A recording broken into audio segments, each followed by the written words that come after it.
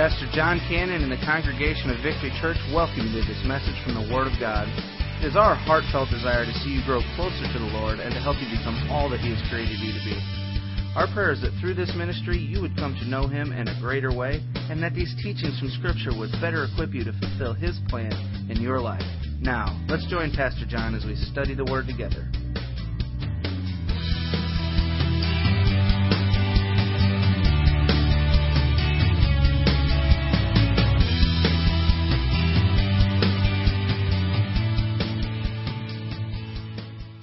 If you have your Bibles, open them up, please.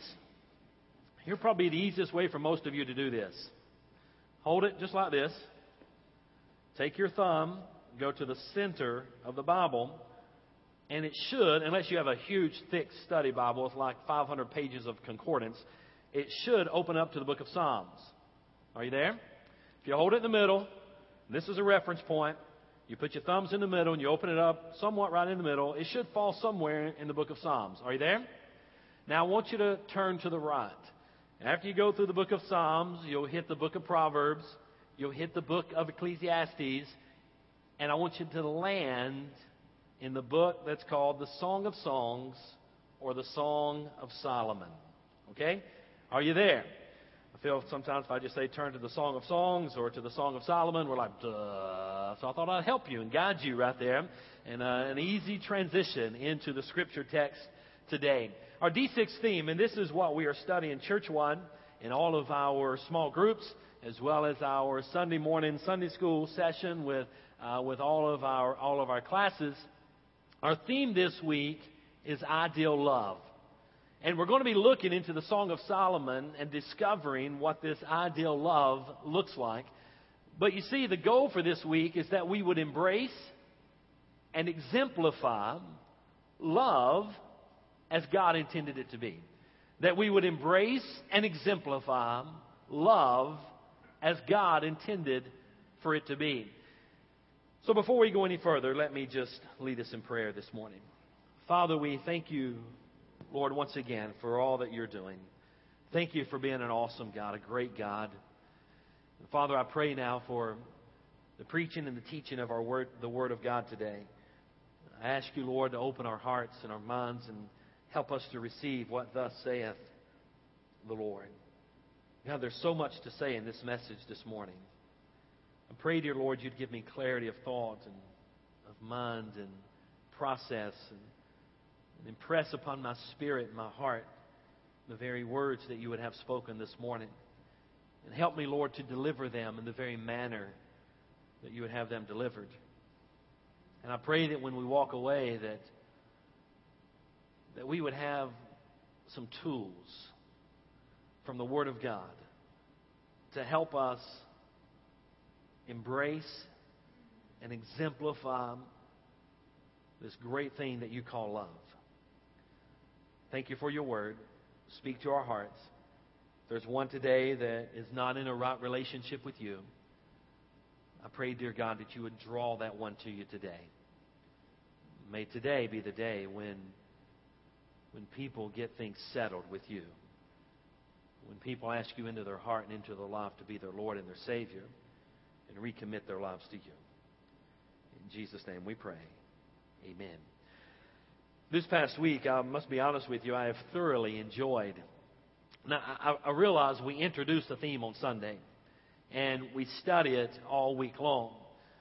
But it's almost myself how I've got to continue studying that theme, but I also have to study the following week's theme to get ready to preach and share the message for what we're going to be talking about on that Sunday so that we all can go and talk about it that week. So this week I have been really digging a lot into the Song of Solomon, the Song of Songs. And I've thoroughly enjoyed looking and studying in this book.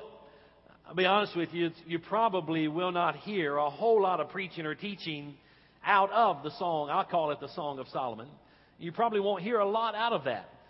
This book of the Bible, for some reason, is a book that brings a lot of confusion on a lot of people. And a lot of times people have a hard time understanding exactly what's taking place in this book. But this morning I want us to examine some of the ingredients that are necessary to have and to know God and to have love. I'm going to call it ingredients for intimacy. Ingredients for intimacy. Now, as we look into the Song of Solomon, here we find one of the greatest love stories in the entire Bible. But also, as you study and read the book of Solomon, or Song of Solomon, you'll find that it really is kind of a strange book. And sometimes we wonder, why is that in the Bible? Well, the reason it is because God wants to teach us how to love. And He wants to teach us how to have intimacy. Matter of fact, there's a lot of confusion with with the Song of Solomon. But here in this book, we have the story of King Solomon and the love that he has for his lover. And it's expressed here in this book. It expresses the deep intimacy that Solomon and his lover have for each other. Now, as I've already mentioned, many times this book is misunderstood. And sometimes we ask the question, why is this book even in the Bible? Well, I think whenever we're trying to answer that question, we must ask, is it just simply a love story to possibly brighten a frustrating day that we may be having? Is it simply just a love story? Or we may ask, is it some type of literary example of Eastern poetry in how they wrote? Or could it be, and could it contain a great message from God for us? I tend to lean on the latter. I think in the Song of Solomon there's a tremendous message from God to us. Now, I believe as we study the Song of Solomon, I believe there is two images that you should see. I want you to visualize, if you will, if I can try to paint a word picture here for you. I want you to visualize a railroad track. And there are two tracks that are going down through the countryside. And I think we see this in the Song of Solomon. In one track, we see Solomon and his lover, and the intimacy that they are sharing one with another as husband and wife and as lovers one to another. You see that physical intimacy on the one track. But at the very same time, I think we can see in the Song of Solomon, we can see the bride of Christ and the groomsman himself. And by the way, the Bible teaches that we, the church, are the bride of Christ. And Jesus Christ himself is the groom. And here we can see a love relationship. At the same time that we see the love relationship between King Solomon and his lover, we can also see this intimate relationship between a loving God and His church, the bride. Oh, church, if we could just get a hold of this psalm or this song, if we could get a hold of this book, if we could just start dissecting and implementing and living out and developing and having an understanding of what true, biblical, godly intimacy is all about, it would revolutionize our marriages. It would revolutionize our churches. It would revolutionize our personal, intimate relationship with Christ. Amen? But I think oftentimes we go to the Bible, we look at it as a set of laws and rules and commands, and we become very legalistic. We become very hard. We become very calloused with the Word of God. And it's almost like we laugh at people when the judgment of God falls on them, because we say, bless God, if you just line up with the Word of God, you wouldn't have Why can't we have that intimacy? Why can't we have that love in the church and in our relationship with Christ, and also in our relationship as husband and wife with our lover? Some of you are nervous, and my wife probably is the most nervous one sitting here today. I told her that I was going to be preaching out of this book, and I hope I did not embarrass her today, but I want you as a church to know that I am in love with one woman.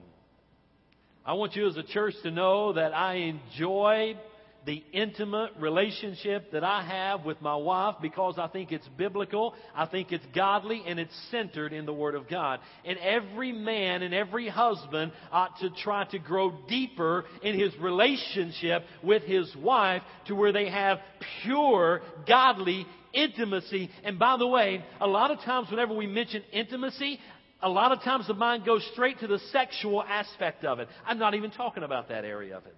I'm talking about true intimacy in loving each other that goes far deeper than just the physical, sexual activity in a relationship and in a marriage. And the only way that we can go deep in our intimacy one with another, in our relationship, in our marriage, is to go deep in our love, relationship, and intimacy with Christ. I promise you, your relationship in your marriage and the level of intimacy in your marriage, I promise you, will not go any deeper than the level of intimacy that you have in your relationship with the person Jesus Christ. God wants to teach us what love looks like.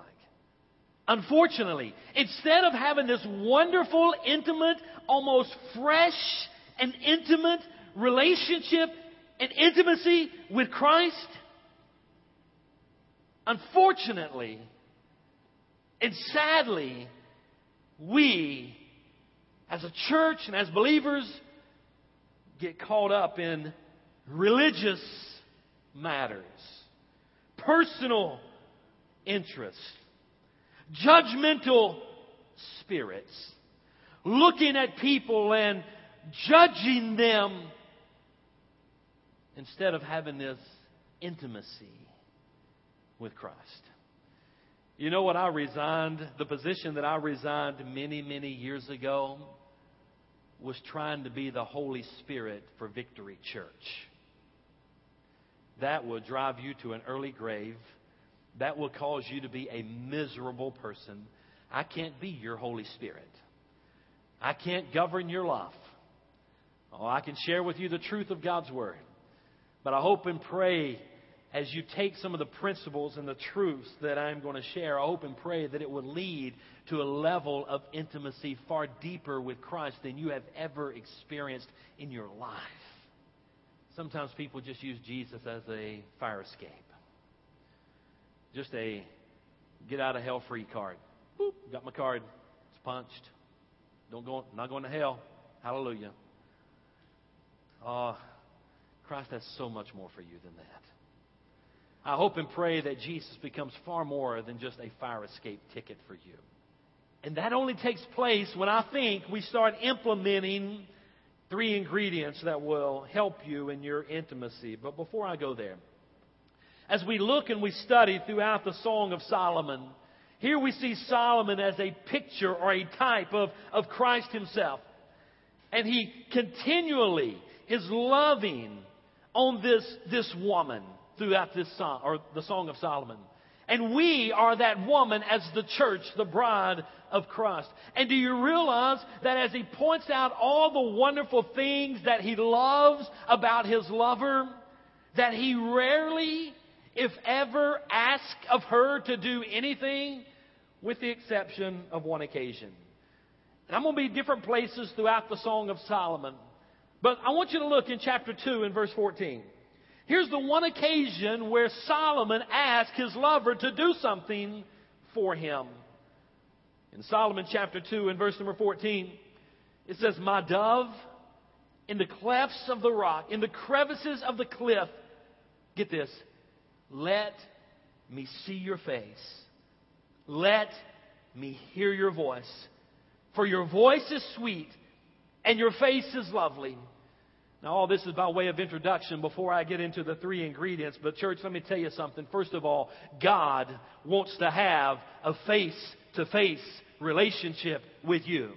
He wants to see your face. He wants to hear your voice. He wants to share life with you. And I wonder, church, how often do we, even on a daily basis, enter into the presence of a holy God just to build the intimacy in our relationship with Him, just to spend some time with Him, just to hear His voice, just to see His face, just to feel His gentle touch? Or do we only go to God when we got a problem?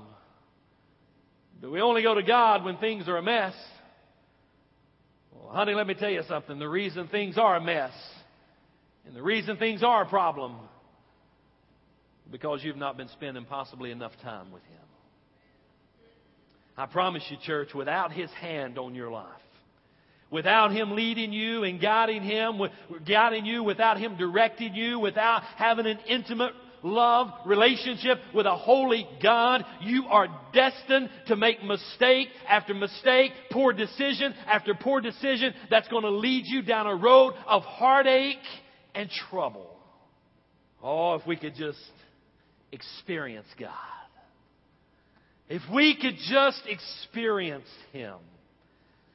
Song of Solomon, railroad track, 2 rails, 1, the story of King Solomon and his lover. The other, a picture of Christ and His church. Solomon the king, Christ the king, His lover, His bride, the church, His bride. We see these parallels in the Song of Solomon. I want you to keep that word picture as you study this fantastic book. Now, quickly, let me try to share with you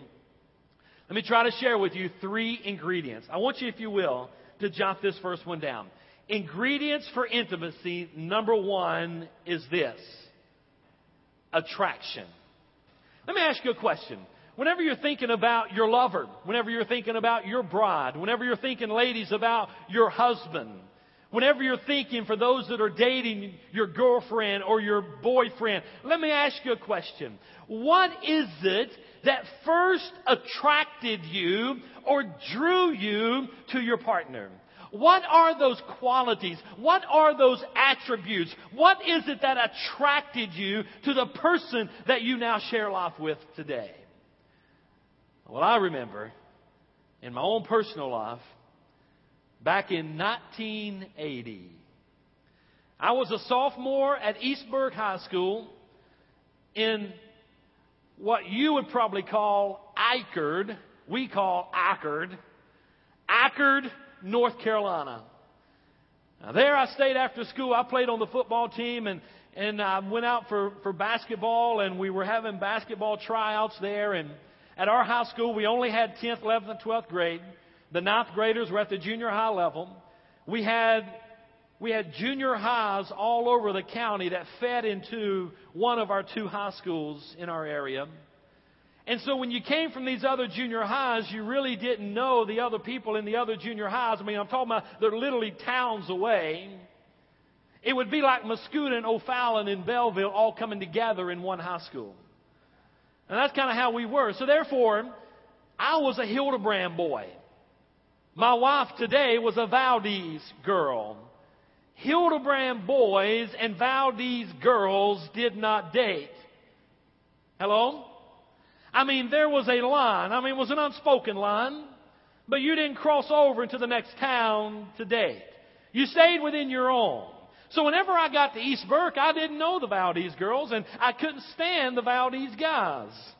We played them in football. We played them in baseball. We played them in basketball. They were the enemy, and granted, we were their enemy. So here, if you can picture this, here we are in August of 1980.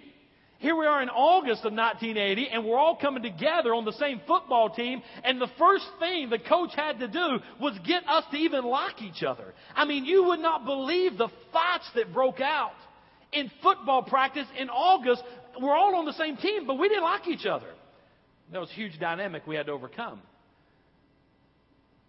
Playing basketball in that later fall of that year, in 1980, I saw this girl on the basketball court. Now, she was the left-handed point guard for the varsity basketball team. She was hot. I mean, she caught my eye. I mean, I saw her shoot free throws. I'm thinking, man, that's a nice shot. Perfect rotation on the ball, great form, everything. I saw her running around and dribbling the ball. I think, man, she can handle that ball pretty good. And then I'm thinking, come on, guys, stay with me. And then I'm thinking, man, those are some good-looking legs. Okay? I mean, I'm just trying to share with you some of the qualities and the attributes that attracted me to her. And I asked one of my buddies, I said, hey, who's that girl? Oh, she's a Valdez girl. I want to get to know this Valdez girl. Who is this Valdez girl? And they said, that's Debbie. That's Debbie Berry. I said, man, I like her. So we started kind of this attraction kind of started. And if she was here preaching today, she would probably tell you the attraction was something like this. Who is that guy that just walked by? I mean, I was kind of known for smelling good, even back in high school. And I wore, and guys, you can probably relate to this. Some of you old timers my age, it's out there on the shelves today, but not many guys buy it today. But you remember the musk cologne? I mean, that was in my Christmas stockings. That was all my birthday gifts. I mean, I went through cases of that stuff. I mean, I always had musk cologne. And I'd put that stuff on, and I'd walk by, and she'd, man, he smells good. That's what she'd tell you. There's probably other things that attracted her, or attracted her to me, but I know that was one of them. I've heard her tell that story. So I need to get to know this girl. And for some reason, I don't know why it happened, she started dating my best friend, Bert Smith. And he's a Hildebrand boy. And she started dating him. I'm like, So I started dating her best friend, Kim. True story. She'll validate every bit of this. And if Ethel was here, she would even tell you the rest of the story. That Christmas, 1980, I was dating her best friend. I really didn't like her best friend. I liked her. But because we're all best friends, Debbie's mom and dad said, hey, why don't we take all you guys to McCaddenville, Brother Tommy, and see the Christmas lights. Now, McCaddenville was a town outside of Charlotte, and they had tremendous Christmas lights, even to this day. And people would drive from everywhere to go through this town to see the Christmas lights. I mean, we'd pull off the interstate and sit for hours just to get through this town and see these Christmas lights. Well, the four of us are sitting in the back seat. Debbie's mom and dad in the front seat. The four of us are in the back. It's me, Kim, Debbie, Bert. And I'm thinking, I got to do something about this. So as we're going through, we get into McCaddenville. At some place we stop. We get out of the car, and I pull Ethel aside. And I said, Ethel, I like Debbie. Of course, her eyes are getting that big now. She sees there's trouble in the house. And I said, just write it down. She will be mine. And Ethel will validate this. You ask her. She'll validate this. But here's what I'm trying to say. There was an attraction that attracted me to her. And I could tell you more and more stories. I could even tell you how all this unfolded. And if you want to hear it, I got to tell you later. I got to move on. But there was an attraction. I mean, she was hot. She was athletic. She had great looking legs. She could shoot a free throw. She knew how to be a point guard. She could handle the basketball. I was very athletic. We just enjoyed. That drew me to her. Let me ask you a question on the spiritual side. What drew you to Christ? What is it that drew you? What was the attraction? What first attracted you to the Lord Jesus Christ? I'm reminded of the verse of Scripture in Isaiah 53 and verse number 2. We're speaking about Jesus, and it said that He had no beauty, He had no majesty to attract us to Him. Nothing in His appearance that we should desire Him. Looking at Him, there was nothing physically that would draw us to Him. But what is it that attracted you to Jesus? The world never presented Christ in an attractive way to us. Never. What was it maybe possibly that attracted you to Him? Possibly it was His unconditional love. Possibly it was the promise of His forgiveness. Maybe even the promise of His peace. Maybe it was the desire for Him to heal you either physically or spiritually. But what is it? What is it that attracted you to Christ? Do you remember a time, church, when you could not stop thinking about the wonder of God? You remember how it was when you were a new believer and man, you just couldn't spend enough time with God and you couldn't get into His Word enough. And when you were a new believer, all you wanted to do was hang out at the church and hang out with other Christian friends and get into the Word of God. And you wanted to discover His power and you wanted to know about His gentleness and you wanted to know about His justice and you wanted to know about His mercy and you wanted to know about His patience and you wanted to know about His tenderness. What's changed? Why is it that we're no longer attracted to Him? What's happened? If you look in Solomon chapter 1 and verse 5 through 11, I want you to see this. God finds you amazingly attractive. You say, he just doesn't know, but yes, he does. He knows everything about you. And he still finds you attractive. Song of Solomon, chapter 1. I want you to look at verses 5. This is the Shulamite woman. Now, this is a woman that was very, very insecure. And possibly some of you are insecure. You may be insecure in your physical relationship, and you may be very insecure in your spiritual relationship. Here is Solomon's lover. And she is very insecure with herself. Listen to what she says in verse number 5.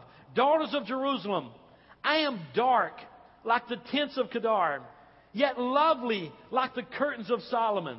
Do not stare at me because I am dark, for the sun has gazed on me. My mother's sons were angry with me. They made me a keeper of the vineyards, and I have not kept my own vineyard. Tell me, you, the one I love, where do you pasture your sheep?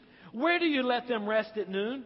Why should I be like one who veils herself beside the flocks of your companions? Do you hear the insecurity of the young woman that's crying out to her lover, King Solomon? And she says, listen, verse 6, do not stare at me. You know, she's concerned about her appearance. She doesn't think she's very attractive. She says, I labor outside. My skin is now dark from laboring in the vineyards. I have really nothing to offer. Why do you even find me attractive?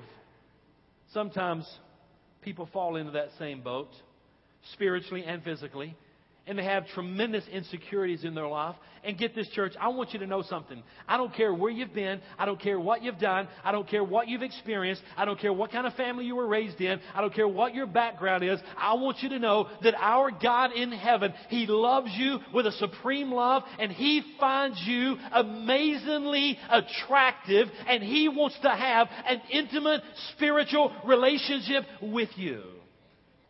Look what Solomon said. The man says, all through the Song of Solomon, there's a woman speaking, there's a man speaking, there's young women speaking, and you've got to be able to break that down to rightly divide and understand this strange book.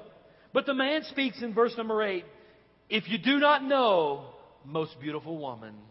You see, in verse number 6, she says, what do you even find attractive about me? And he says, oh, if you only knew. If you do not know, most beautiful woman. In other words, King Solomon will say, I am so attracted to you.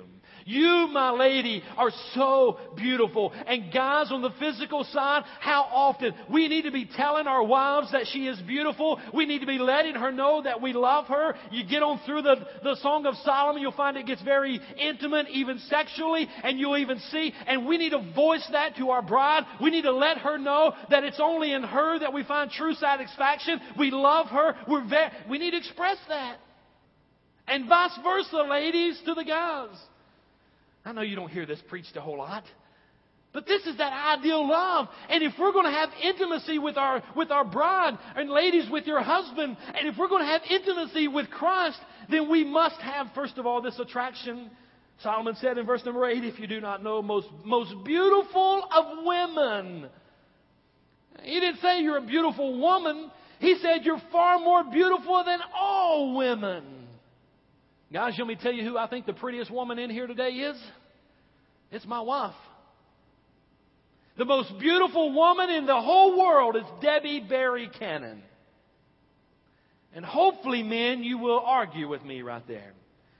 Because your wife, you should think, is the most beautiful woman. Hello? Come on.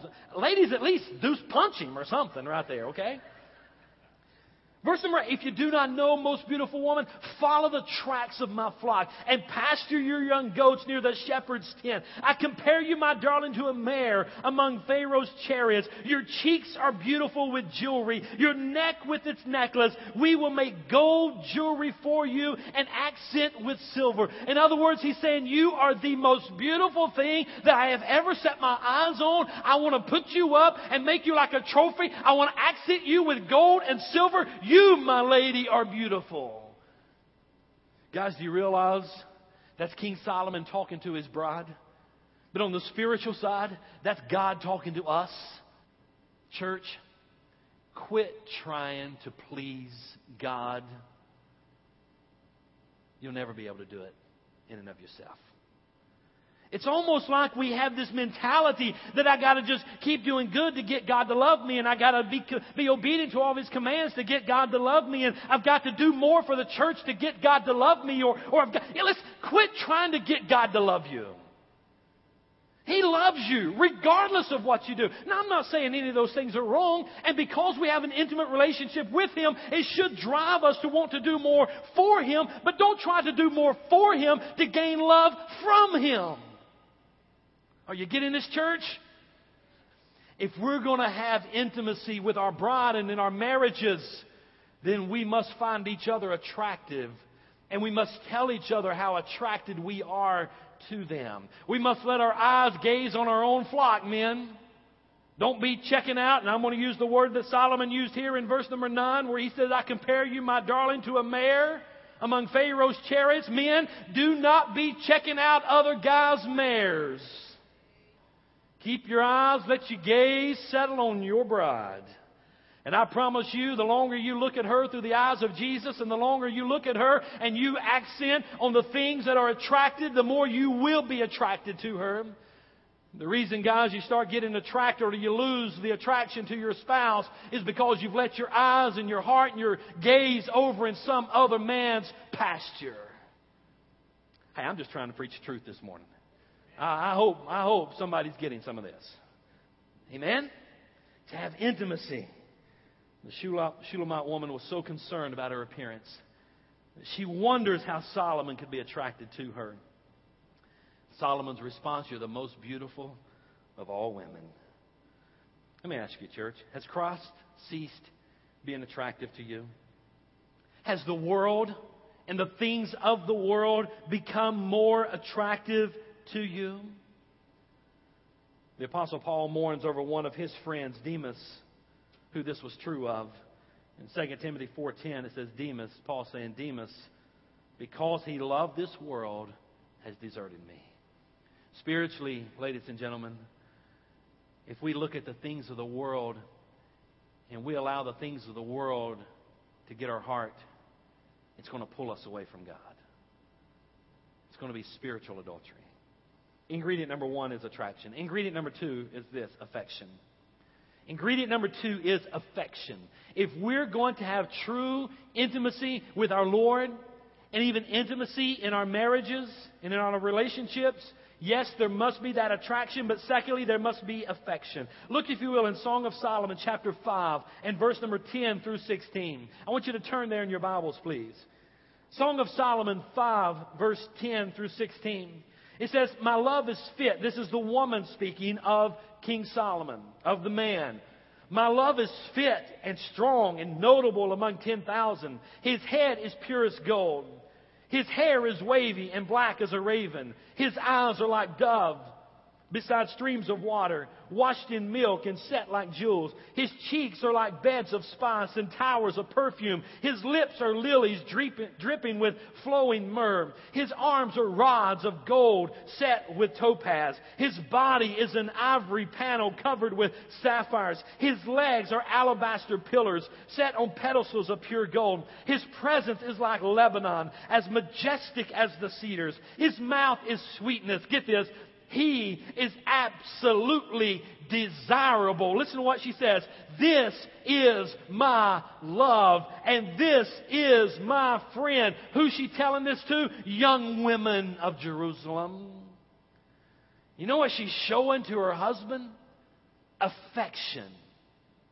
In any relationship where there's intimacy and where we grow stronger in our intimacy, whether in physical relationship of the marriage or in our spiritual relationship with Christ, there must be this affection, this love that we show one to another. Every relationship that lasts is built on love and affection that we show to each other. Hello? On the spiritual side, if you remember over in the book of Revelation, you remember the church of Ephesus and how it talks about in Revelation chapter 2 in verse number 4, after the Lord compliments them on all the things they were doing right, He says, "Yet I hold this against you. You have forsaken your first love." In other words, God was telling the church at Ephesus, you, my friends, have lost your affection for me. And you've forsaken your first love. On the spiritual side of things, church, let me ask you a question. Have you lost your affection for Christ and the things of Christ and the things of God? You know, Tyler was up here singing, and it just made my heart swell, and I was so excited to hear. He said he's so pumped up, he's so fired up for God and the things of God. Man, I love that. Don't let that burn out, because I promise you the things of the world will try to rob that from you. Maybe we as believers need to return to our first love and have that new affection that we had for Jesus early on. Friends, He loves you, and He longs for you to have this love relationship with Him. In James chapter 4, write this reference down. In James chapter 4, it says that God yearns. That yearning means that deep-seated desire. I have a yearning. God yearns jealously for the loving devotion of the Spirit that He has implanted within us. I'm reminded whenever Peter denied our Lord and threw down his Bible and went back to his profession of fishing and after the crucifixion. And you remember in John 21 when Jesus was speaking to Peter, do you realize that Jesus did not ask Peter to trust Him? Jesus did not ask Peter to admire Him. Jesus did not ask Peter to fear Him.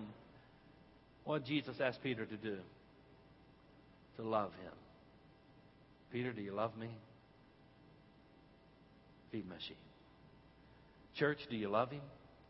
Do you still have that deep affection for Him?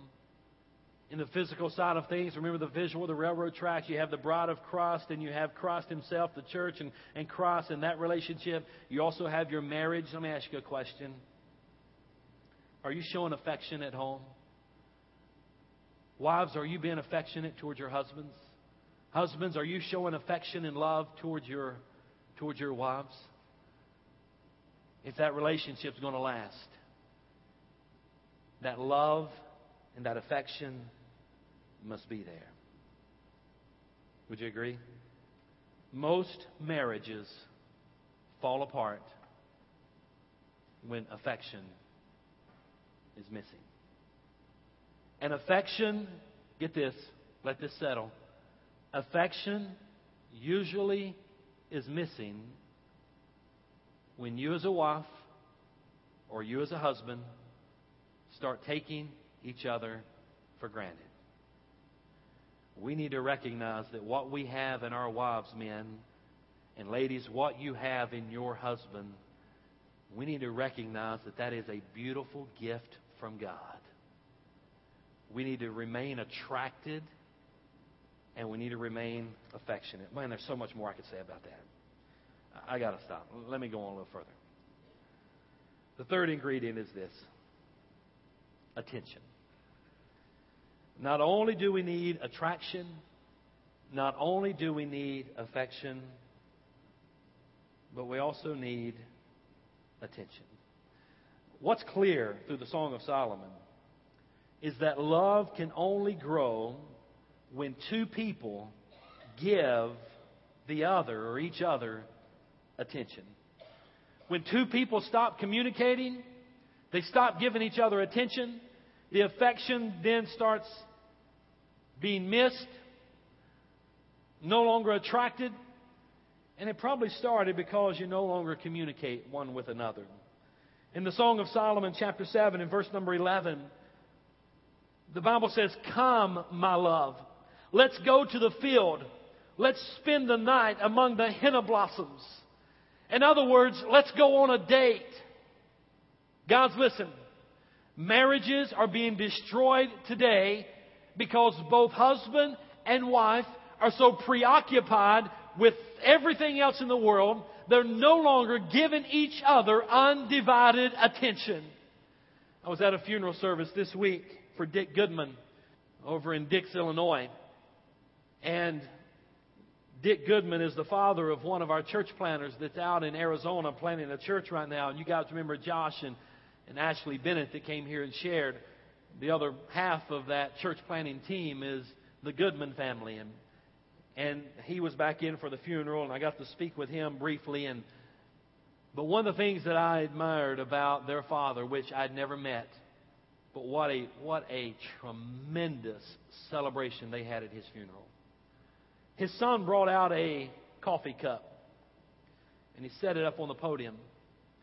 And he said, "Let me ask you a question." And in Dix, Illinois, you may know the town, there's a little cafe there called Austin's Restaurant. And he poured up the cup of coffee, the little coffee cup, and he held it on the podium. And he said, "I want to ask you a question." The funeral home was packed, standing room only. A couple hundred people there. At 1 o'clock in the afternoon on Thursday or Friday of last week, whatever it was. And his oldest son got up and said, and his name was Rod, he got up and said, "How many of you in this funeral home have sat down and had a cup of coffee with my dad at Austin's?" Nearly every hand in that place went up. Mine did not go up. First time I'd ever been in Dix, Illinois. Matter of fact, when I left, I went by Austin's Restaurant. I wanted to find out what this place was about. I didn't go in and eat. I just stopped and looked in the door, and it's just a little local diner. And Dick Goodman, every day when he got off work, before he went home, he would stop by Austin's and he would have a quick cup of coffee. Or in the morning before he would go to work, have a quick cup of coffee. Go home and take care of his family, do his thing. And then possibly even go back and have a cup of coffee. You know what he was doing? And I liked what his son said. He said, "My dad knew how to give his attention to people. He knew how to communicate with people. He cared about people. And the way that he showed that he cared about people is that he would have coffee with just whoever. He never met a stranger. And just engage in conversation." Rod stood up and he pulled out his iPhone and he's got to talking about his family and the iPhones and the iPads. And he said, "I fear that the younger generation is losing the skill set of learning how to communicate and give attention one to another." Rod made this declaration. He said, "At my house, we can get together as a family," and we were even together as a family before the funeral. And he said that everybody was on their iPhones, they were on their iPads, they were texting, they were tweeting, they were Facebooking, and we were not able to engage in a lot of conversation because everybody was preoccupied with Facebook and Twitter. I'm not against Facebook. I'm not against Twitter. I'm not against the iPhone or the iPad. All those things have their place.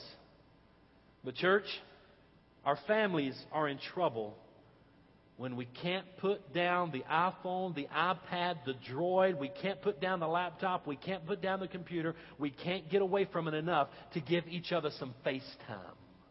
You want your marriage to fall apart? You stay on Facebook. You stay on Twitter. You disengage and don't give each other attention. You want the church to fall apart?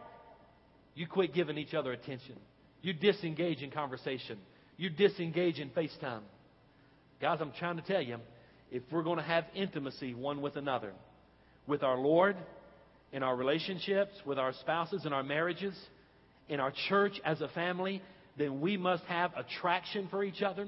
We must show affection to each other, and we must give each other attention. Those are 3 ingredients, and boy, there's a lot more. I listed several more, but I'm going to stop with that. I think that's enough. Ideal love. I just want you to know this. God desires to have a love relationship with you. Amen? In our marriages, we need to love each other. We need to be attracted to each other. We need to be affectionate to each other. And we need to give attention to each other.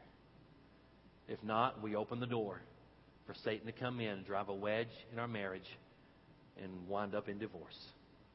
Same thing spiritually. If we don't do these things spiritually, we allow Satan to come in, drive a wedge between us, and wind up in a backslidden condition far apart from God. I hope you can take what I've said. I hope and pray I shared this in love. I'm not trying to be judgmental. I'm just passionate about the Word of God and what it teaches. I want us to live it. not just go through the motions, but live it. Let's pray. Father, as we commit this time of invitation to you, Lord, I just ask you that you would speak to our hearts. God, help us in our relationship with you. God, help us to return to our first love. Father, help us to remember those things that we were attracted to. Help us, God, to show affection to you. And dear Lord, help us to give you our attention. Father, may each of us find some time in our day to spend with you. In the Song of Solomon, Solomon the king really only asked one thing of his lover, and that was to see her face and to hear her voice. God, that's what you ask of us. To see our face, to hear our voice, to spend time with you. God, help us to do that spiritually. As we get into the Word of God, as we read and study, and as we pray, God, we need you.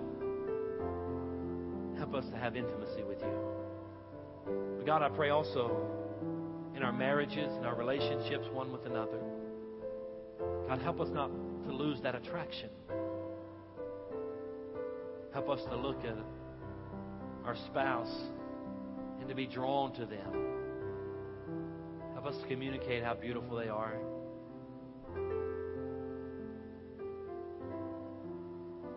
Help us, God, not to lose that. Help us to show affection to each other. Help us to love each other. And help us to find time to give each other attention. Father, in our church family, help us to do these three things also. Help us to have intimacy as a church family. Not where the doors are closed and we don't allow others to come in. Help our doors always to be open, our hearts always to be open to people. Help us to bring more and more people into our church family. But help us, God, to have intimacy one with another. Help us, God, to love each other. Help us to show forgiveness. Help us to administer grace, mercy, love, and affection to each other. Help us in our busy lives to spend time together. God, sometimes my heart gets troubled and I look over our congregation and I see people that just don't even come to church. That's like being in a marriage and not showing up at home after work. It leads to heartache. Help us to show our church family and give our church family attention. Father, in this invitation, have your will and your way. I commit, Lord, this time to you. I pray that you would speak to hearts. I pray, dear Lord, you would draw us unto yourself. Father, we love you. In Jesus' name we pray. Amen.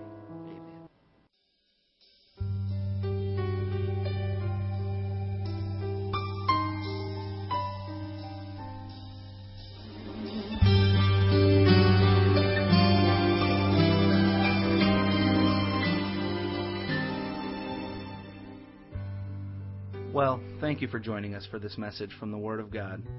We know that the truth you have just heard will change your life if you believe it and intentionally apply it. If you need someone to pray with, or maybe you just want someone to talk to, please call us at 618-622-9360. That's 618-622-9360. Or you can email us at victory@victorychurchonline.net. That's victory@victorychurchonline.net. If you're interested in obtaining more teaching materials, or if you'd like to partner with us in this ministry, please contact us. You can call, email, or send a request to 715 Lake Point Center, Suite 109 in O'Fallon, Illinois. Or come check us out on the web at www.victorychurchonline.net. And again, we thank you and are glad you could join us.